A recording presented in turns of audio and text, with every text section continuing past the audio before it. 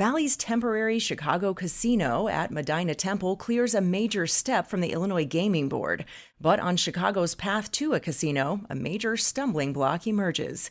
And though consumers may be starting to see egg prices come down, high earlier prices and early stages of the pandemic have fueled a boom of raising backyard chickens, even in the city.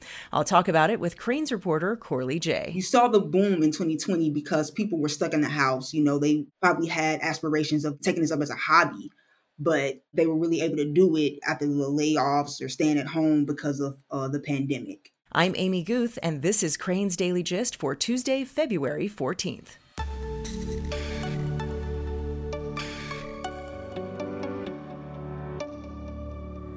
Your business isn't an afterthought, so why would you settle for a bank that treats you like one? At Wintrust, small business clients are matched with a personal relationship manager who offers customized solutions and prioritizes their needs. And that personal touch works. Last year, Wintrust lent the most to Illinois small businesses through SBA loans, making them the #1 SBA lender in the state. Start expecting more from your bank. Learn more at wintrust.com/SBA lending. Banking products provided by Wintrust Financial Corporation Banks. Member FDIC, Equal Housing Lender.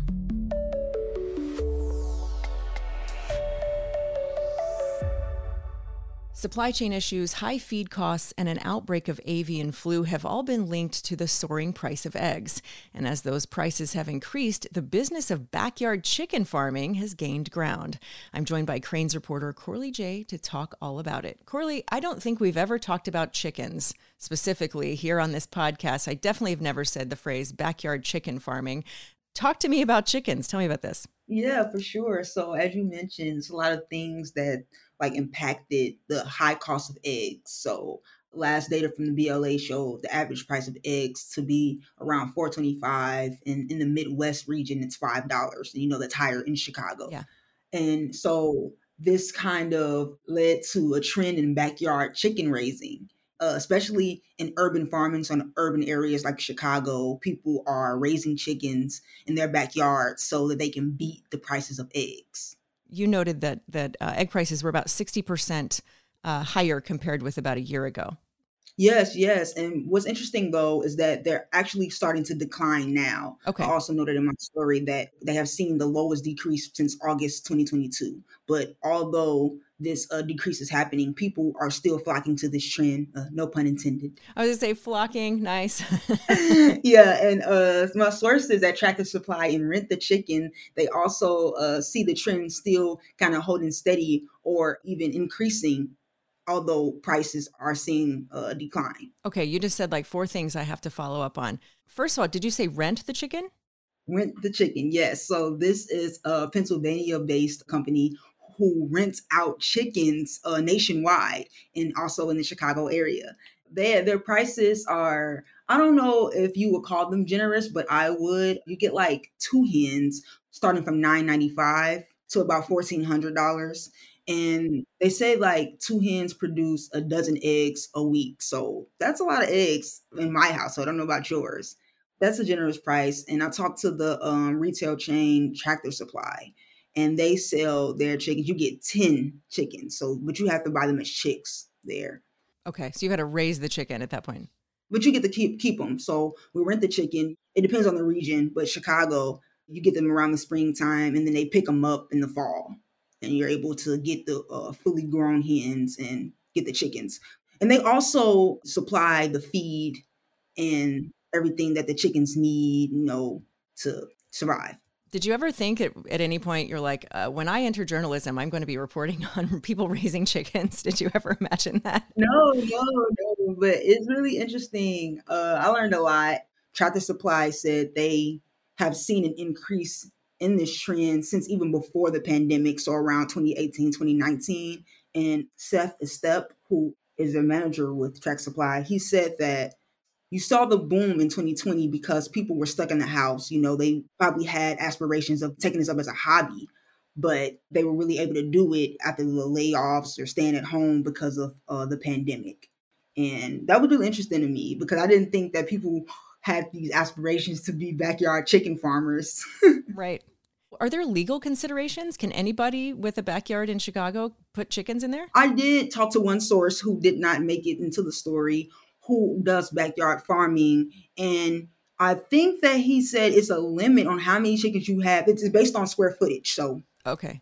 So he lives in the Chicago area. What he did mention is that these people who are doing it, he doesn't think that it's sustainable to do this when it comes to combating the high egg prices, because you only get so many eggs out of chickens. And he also said that you can't sell them.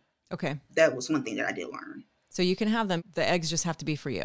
Yeah, you can give them away for free. Who knew? I would not have guessed that you could have chickens in the city. Yeah. I have a cousin, actually. He doesn't live in the city. He lives in Indiana, but he does have chickens, and he will give them away to his family. That's so fascinating to me. So Tractor Supply and Rent the Chicken, the places that you talked to, did their prices go up too? If the price of eggs are going up, then it stands to reason maybe the price of chickens also? Right. So no, they actually said their prices were not impacted. Seth is with Tractor Supply and Jen is with Rent the Chickens. They both said that they weren't impacted because they cited biosecurity has to do with how they maintain their chickens and keeping them kind of safe. So what was interesting is that Seth said their hatcheries were certified by the National Poultry Improvement Plan. And what I found out is this is a voluntary state and federal program. Not sure why it's not mandatory, but them being smaller operations, they have less traffic and less exposure to the bird flu and wild birds that kind of cause these outbreaks. And so that's why they weren't impacted. They have less people going in and out and don't have to deal with the wild bird kind of thing. Compared to the commercial and big operations, they weren't impacted. And when the birds are impacted by the bird flu, it's not just the ones that have the flu that are impacted. They have to kill the other ones because they've been exposed. So if you have an outbreak on your farm, even if you have thousands and thousands of chickens, they've all got to be destroyed. Exactly. Since early last year, more than 49 million birds in 46 states have either died or been killed after exposure, according to the CDC. So that's pretty significant. But you do raise a good question. Why that extra layer of security isn't mandatory? I'm sure it's not as cost effective as having like thousands of birds, but it seems like it would really mitigate such outbreaks like this that have such far-reaching consequences to the food supply. Yeah, and that's probably something that I'm going to follow up on myself, even if it doesn't result in the story, because I'm really interested in why they don't make that a requirement. Yeah. But it's something that these smaller operations are really taken serious, which I'm pretty sure that a lot of consumers appreciate that want to buy these chickens, you know?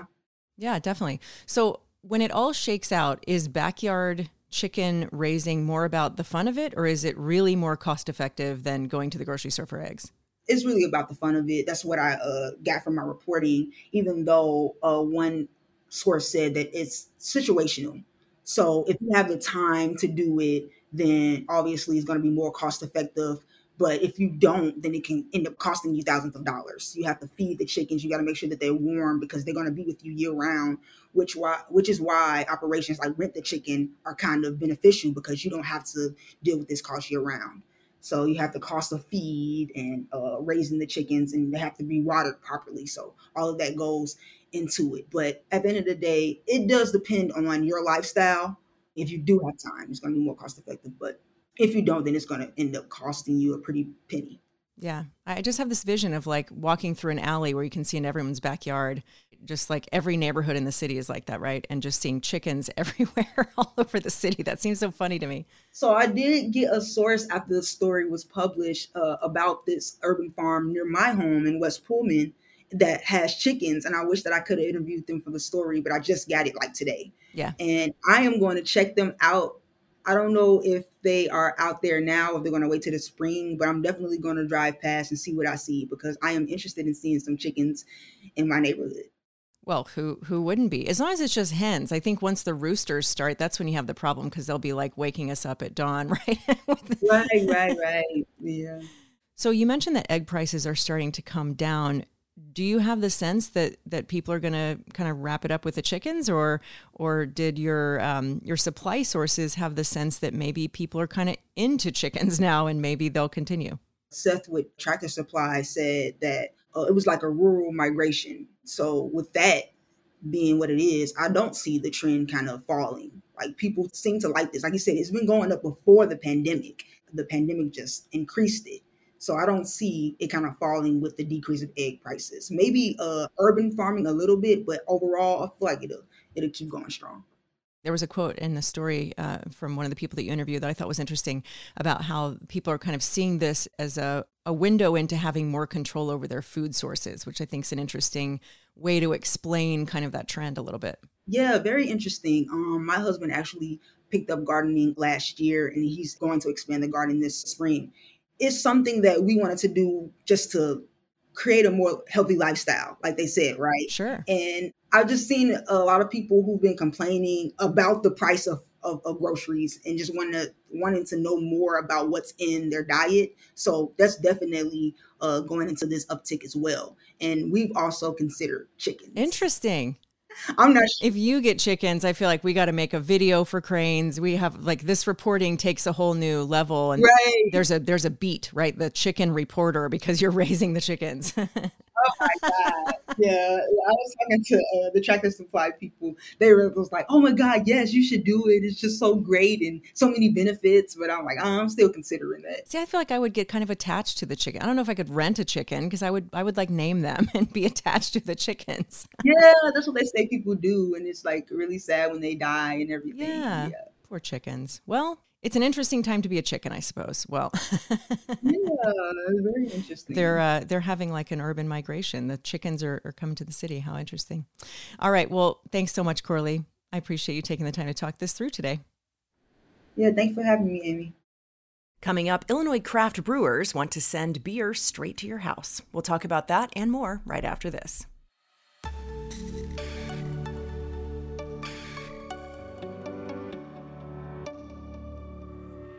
This coming February, Cranes Chicago Business relaunches its executive education program in leadership development, custom designed to hone the leadership skills of executives across the Chicagoland area. We're pleased to bring you new programming from Cranes Leadership Academy, designed and taught by renowned faculty from Chicago Booth School of Business. The program will benefit mid and senior level executives from the Chicagoland area across various sectors and industries who seek to heighten their leadership skills for success during these uncertain times. Sessions will be held at the Gleacher Center in downtown Chicago from February 24th through March 24th, 2023, every Friday from 9 a.m. to 1:30 p.m. A certificate of completion from Chicago Booth and Cranes will be provided. For questions about the program, visit cranesacademy.com or email cranesacademy@crane.com. This is the Cranes Daily Gist with Amy Guth.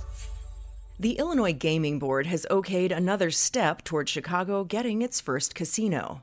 The Chicago Sun-Times and Chicago Tribune reported that regulators approved licenses to run a temporary casino operation at Medina Temple in River North. The board issued initial supplier licenses for two entities that control and would lease Medina Temple to Bally's for its temporary casino.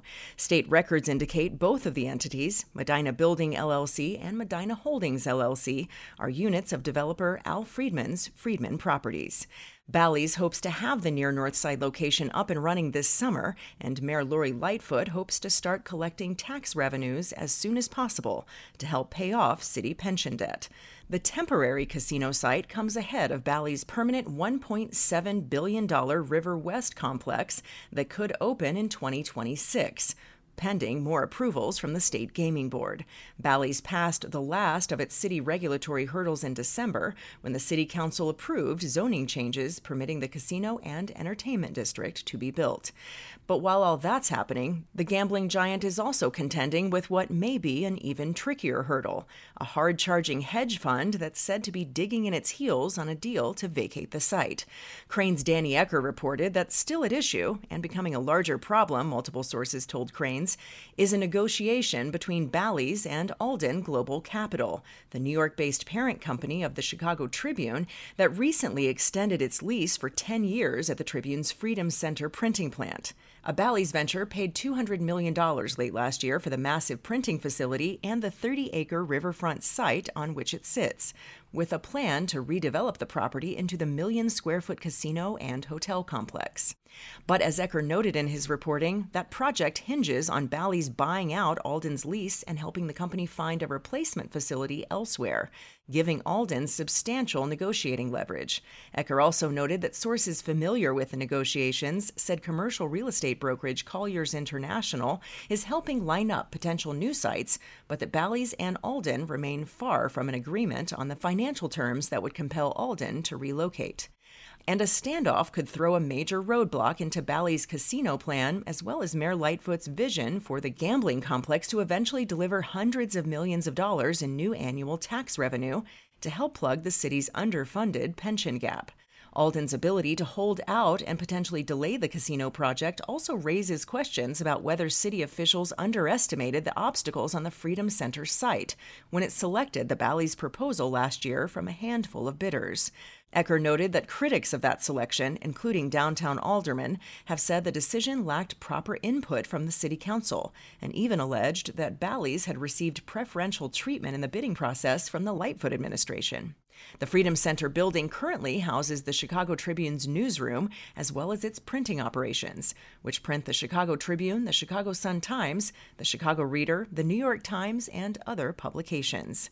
Ecker noted that Alden has gained notoriety in recent years for acquiring newspapers and cutting large portions of their staff, part of a larger strategy to boost their bottom lines but sacrifice much of their journalistic expertise. He further noted that the firm is often dubbed by observers as a so-called vulture hedge fund that buys companies to generate profits for their investors rather than build up the companies as sustainable businesses.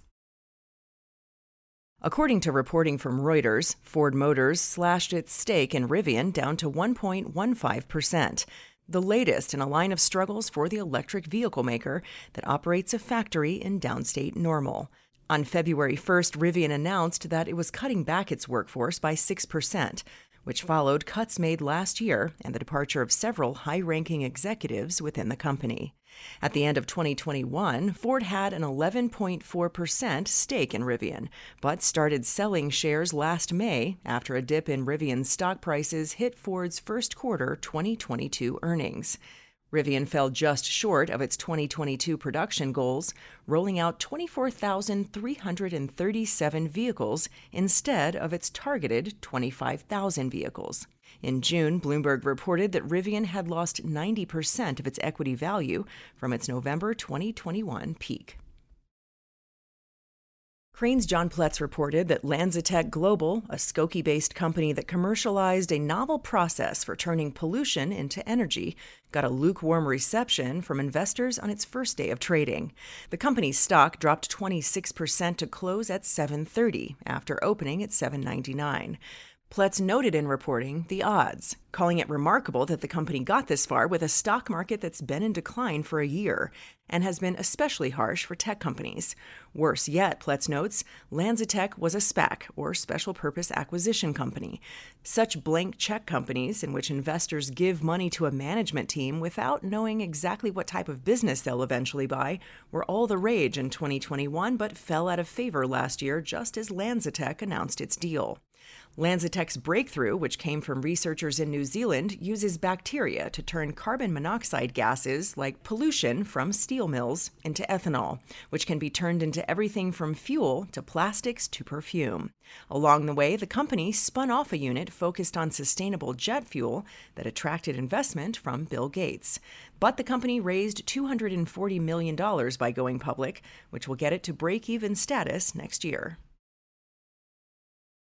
The Illinois Craft Brewers Guild filed a bill with the state legislature that would allow craft breweries to ship beer directly to consumers. The executive director of the trade organization told Crane's Ali Marati that allowing brewers in the state to sell beer online and ship to customers' homes would serve as a lifeline to the craft beer industry, which continues to face economic fallout from the pandemic. Marati noted that it would also bring the industry up to speed in a world where people are accustomed to buying almost everything with simply a click. Marotti reported that the craft beer industry suffered from pandemic closures and the habit changes that came as a result. Since COVID-19 hit in March of 2020, 37 craft breweries in Illinois have closed, and the trade organization's executive director said those closures are not slowing down. Marotti also noted in reporting that the problem started when the closure of tap rooms and restaurants cut off brewers' main revenue stream for months. Smaller breweries did not have the distribution networks to maintain their sales as consumers started buying all their beer in grocery or convenience stores, and most states prohibit online beer sales. Plus, canning is more expensive than selling on draft. And as Marotti also noted, consumers have not fully returned to tap rooms, where roughly 70% of craft beer revenue is generated. The Brewers Guild said most breweries in the state report taproom sales are only about 70 to 80% of pre-pandemic levels. The bill, which has been introduced in the Illinois Senate and is expected to be introduced to the Illinois House of Representatives in the coming days, marks the Guild's second attempt in as many years to try to codify direct-to-consumer beer shipping into law. And the newest bill puts a cap on how much beer a consumer can order online per year. In this case, 12 cases, which contain 24 beers each. The Craft Brewer Guild's executive director said he thinks that cap makes the bill more likely to pass, though he said he does expect pushback from distributors.